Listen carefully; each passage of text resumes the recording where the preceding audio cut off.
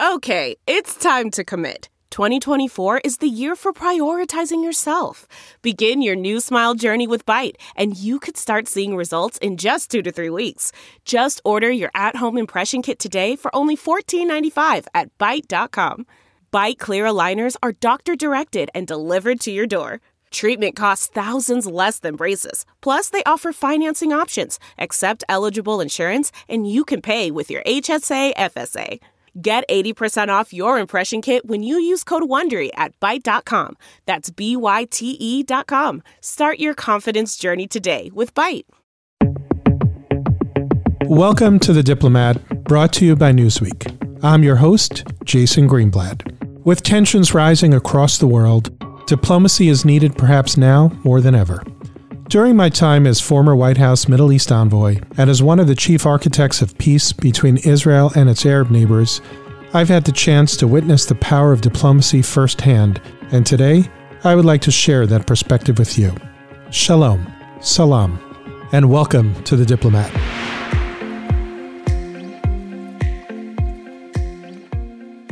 Hi, this is Jason Greenblatt on The Diplomat, brought to you by Newsweek. Today, we have as our guest Mohammed Alyahya. Mohammed is a senior fellow at the Hudson Institute and a fellow at the Harvard Belfer Center. We discuss today's Saudi Arabia and Iran and lots more. I hope you enjoy the episode. Hope you find it fascinating. Again, I'm Jason Greenblatt. This is The Diplomat, brought to you by Newsweek. Mohammed Alyahya, thank you so much for joining me. Really appreciate it. Welcome to The Diplomat. Thank you for having me. Let's start with The Economist. The Economist recently had a cover art photo and an Instagram post of the Crown Prince, Mohammed bin Salman. It was his back with shamag, the Arab traditional headdress, and attached to the ogal, to the black braid around the traditional headdress, was a fuse. My take on it: disgusting. What are they trying to say? The headline, by the way, was "Meet Mohammed bin Salman, the millennial autocrat who controls our oil." What do you think their message was? I think the post was taken down, if I'm not mistaken, maybe because of your efforts. I'm not sure. What's that about? I don't know if it's because of my efforts. I doubt it. But, you're absolutely correct, and you should be outraged. I think everyone should be outraged at that artwork that was used with the article. It was racist. And it, that type of racism belongs in a bygone era. Now, that shouldn't distract from the fact that the article itself was a deeply racist article that was based on hearsay, that refused to give Saudi Arabia credit for the many reforms that have happened in the country. But that's something, as you mentioned, that is a theme in coverage of Saudi Arabia. And this has been happening, since the 1940s and the 1950s. Saudi Arabia is a deeply misunderstood place in the Western press. A lot of friends who I speak to abroad who have a very negative view of Saudi Arabia.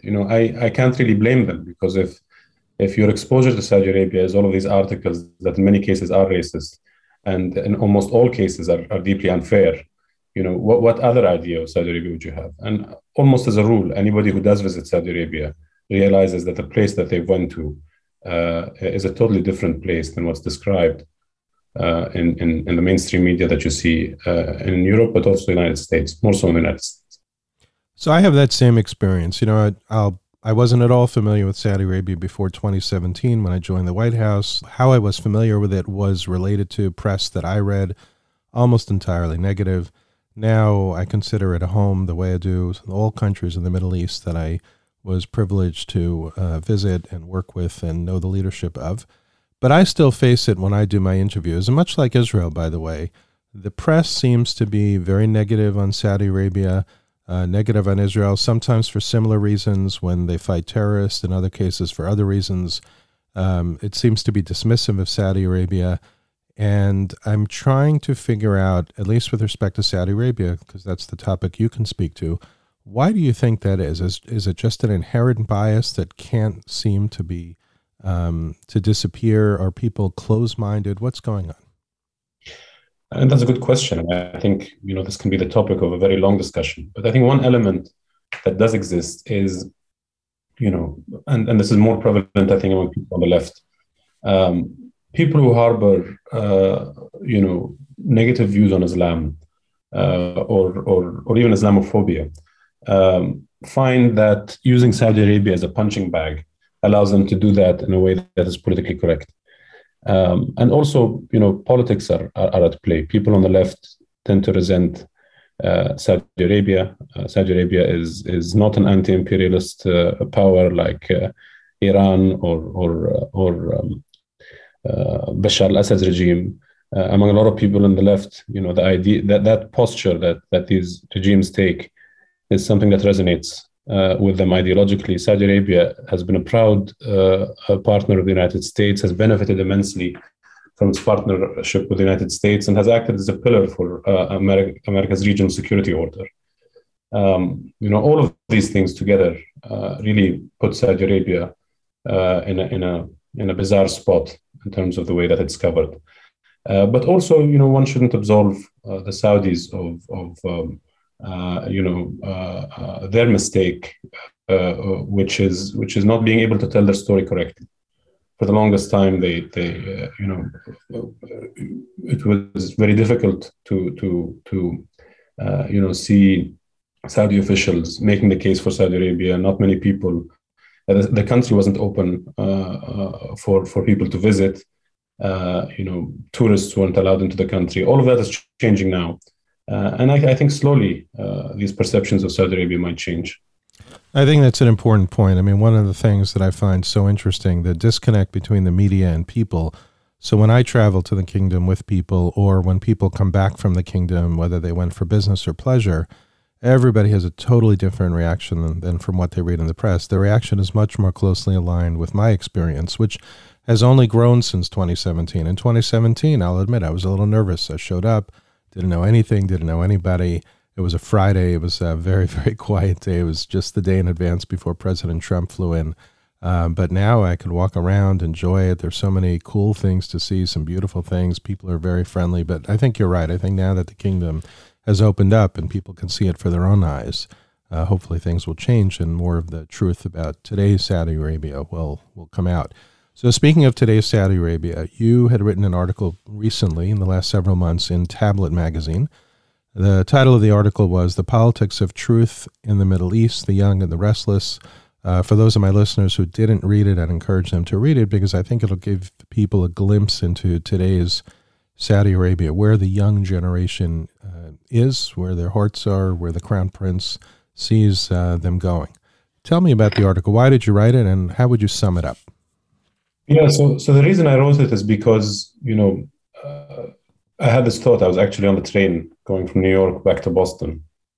And I was trying to think about, how the Iranian regime and Saudi Arabia fundamentally differ in the way that they approach everything, right? And the thesis for the article is that, in Iran, you've got a geriatric ruling class that is utilizes, empowers, exploits backwards, reactionary, anti-Western Islamism in order to crush the aspirations of young people in the country that are not necessarily at odds with the West, at least no longer today. Perhaps maybe during the time of the Iranian Revolution, things were different. While in Saudi Arabia, you've got the exact opposite dynamic.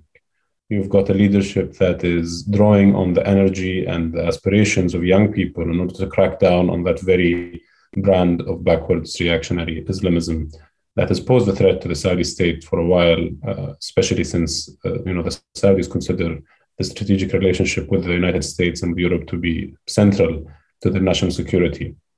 So you've got two totally opposite approaches. And the idea is which one is more aligned with the demographic realities of the Middle East going forward. Unlike many European countries, unlike Japan, the Middle East is just like everywhere else in the world. There's a large youth bulge. There's 2/3 of Saudis are under 30 years of age. So the future really belongs to these countries, and the decisions that they make on how to deal with young people and how to invest in young people is going to chart out, how history will unfold over the next several dozen decades. So I mean, what I was trying to do is put into perspective, these two differing models. And the idea is that I don't think the Iranian regime even has the ability to change its course. Its raison d'etre is to fight the United States and fight the West and expand across the region. Any chance that the regime can reform itself is extremely slim. Whereas in Saudi Arabia, that reformation has happened at breakneck speed, and social life in the country that was severely constricted in the past now doesn't resemble what it was 5 years ago. It's almost like a different country. So you mentioned Iran. There's so much to talk about in terms of Iran. Why don't we start with, what do you think the region, Saudi Arabia in particular, but the region is, think about the Iranian regime and what I would call its threat to the region? Right. Of course. I mean, the Iranian regime, cultivates almost 100 Shia militias in Iraq that contribute to the destabilization of that country. They're active in Syria. They are the main problem in Lebanon and in Yemen. All of these things are concerns for regional actors, including Israel. In the United States, the focus on the nuclear aspect is perhaps understood because the United States isn't in proximity of Iran's proxies. U.S. troops certainly do get targeted by Iranian proxies. That happens, even today. But the region is far away from the minds of the average American, I think. In the region, state failure is a huge threat to the stable states in the Gulf and elsewhere, and state failure is necessary for the Iranian regime to execute its foreign policy. They need a weak state in Iraq, a weak state in Lebanon, a weak state in Syria and in Yemen. That's the model that they use in order to spread across the region. But an important point here is that while many professors you'll find in American universities might think that the Arab street, by and large, is fundamentally anti-American or anti-Western, I think that reality has changed fundamentally in the region. While in the 80s and 90s, the idea of being anti-imperialist or vilifying the United States did find popularity among young people. If you look at those under 30 today, they have a radically different approach to the way they perceive the West, the way they perceive Europe and the United States.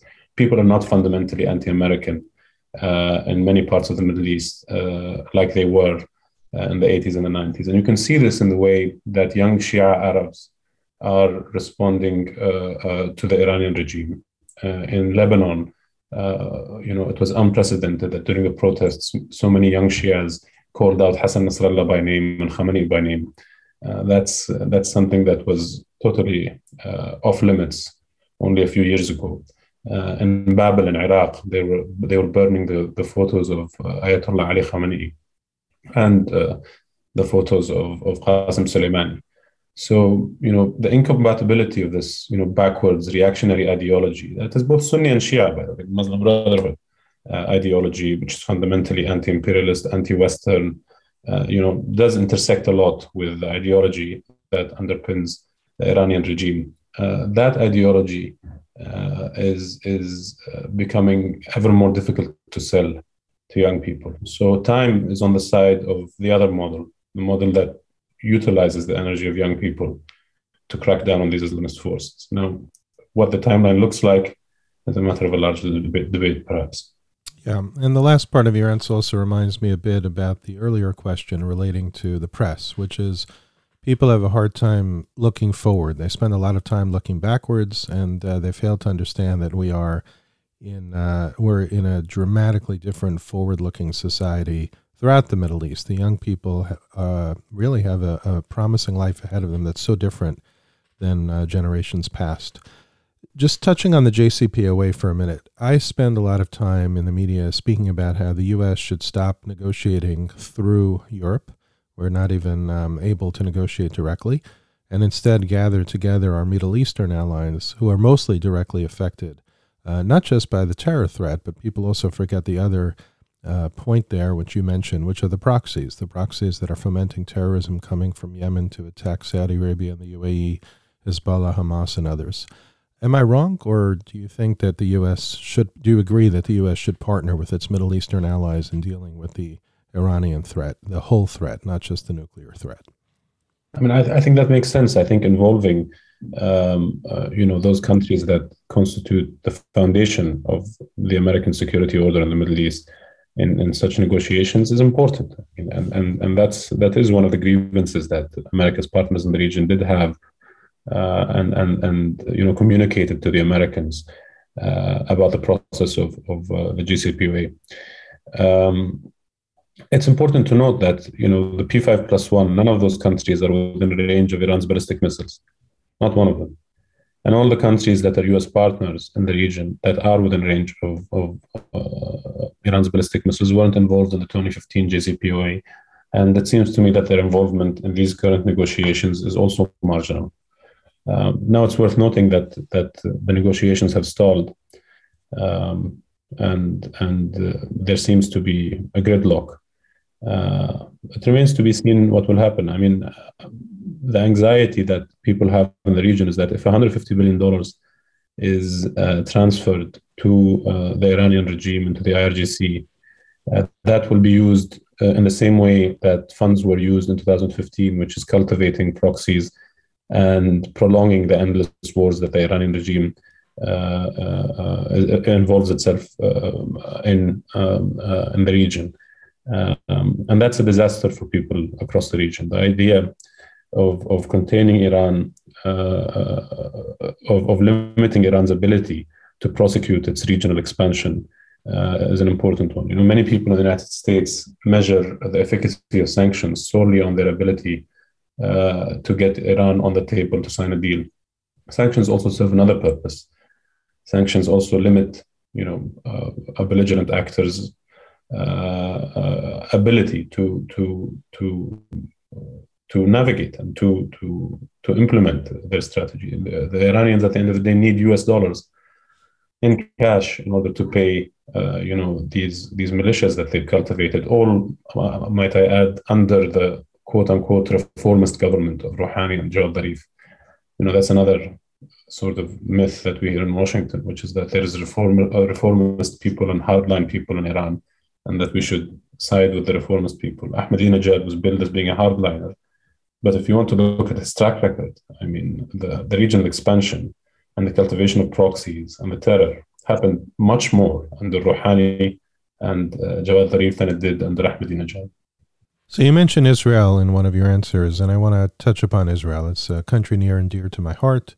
Not a week goes by where I don't get dozens of questions, when is Saudi Arabia signing the Abraham Accords? And my answer generally is Saudi Arabia is a much different country than the UAE and Bahrain and even Morocco for lots of reasons. And what I would say is we should applaud Saudi Arabia with every step they take, whether it was the flyover rights that they recently granted, the flyover rights that they granted back at the time of the Abraham Accords. And rather than focus on when, we give Saudi the time and the space to do it in their own time. I think personally it's inevitable, but we can't predict when it's going to be. But rather than ask the question of what's the deadline, just watch Saudi Arabia do the many things in Vision 2030, which are incredibly exciting, which their population is so excited about. And slowly but surely, hopefully, Saudi heads in the right direction. How would you answer the question that I keep getting? Would you answer it the same or different? I mean, Saudi Arabia has been very clear that there has to be a lasting and robust peace to the Israeli-Palestinian conflict before overt diplomatic relations occur, or at least the process maybe. Now, as you mentioned, I mean, it's important to note that times have changed. I imagine that if you were to walk into a meeting in Riyadh on national security, Israel wouldn't be in the top 10 list of people that people in Riyadh are worried about.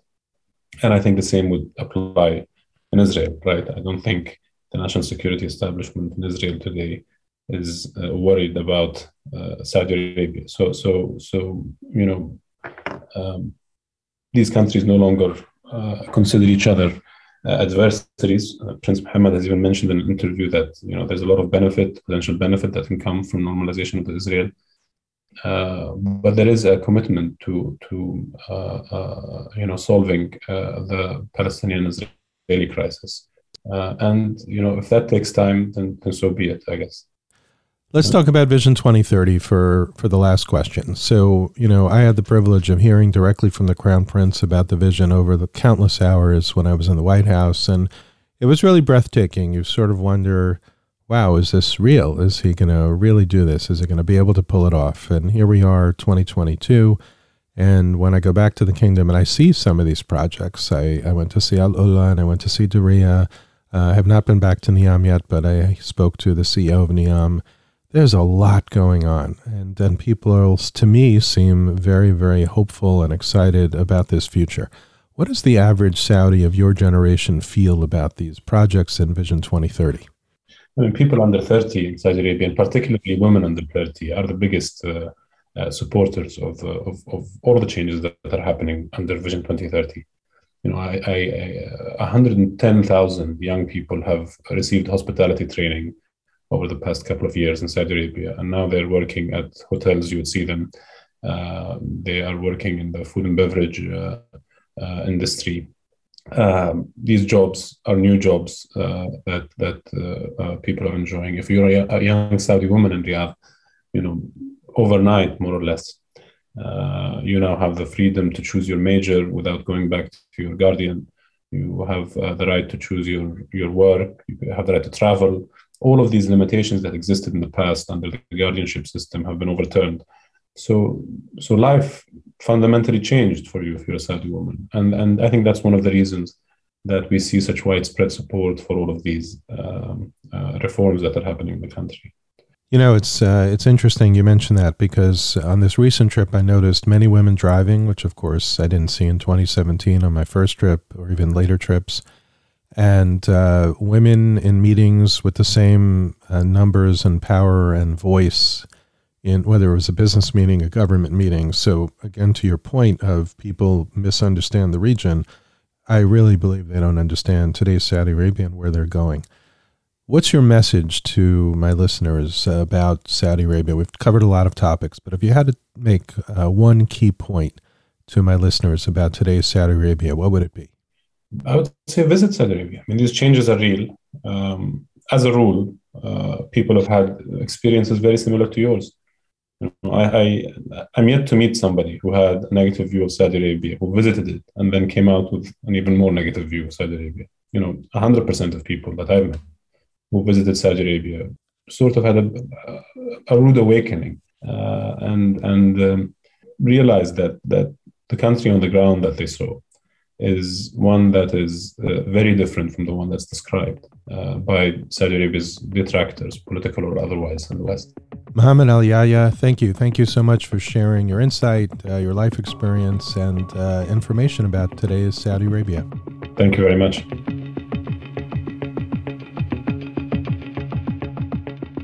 Very glad that Mohammed Alyahya joined me today.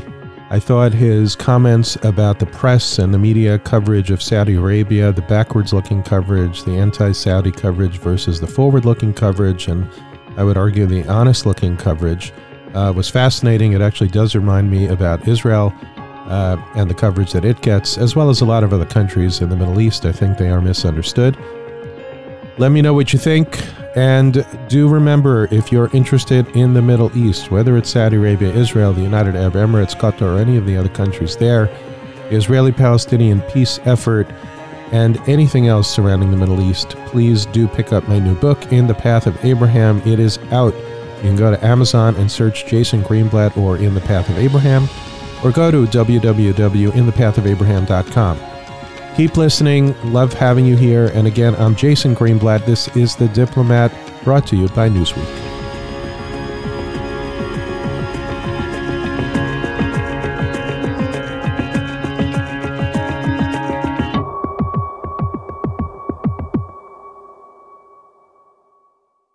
Look around. You can find cars like these on AutoTrader, like that car riding your tail. Or if you're tailgating right now, all those cars doubling as kitchens and living rooms are on AutoTrader too. Are you working out and listening to this ad at the same time? Well, multitasking pro, cars like the ones in the gym parking lot are for sale on AutoTrader.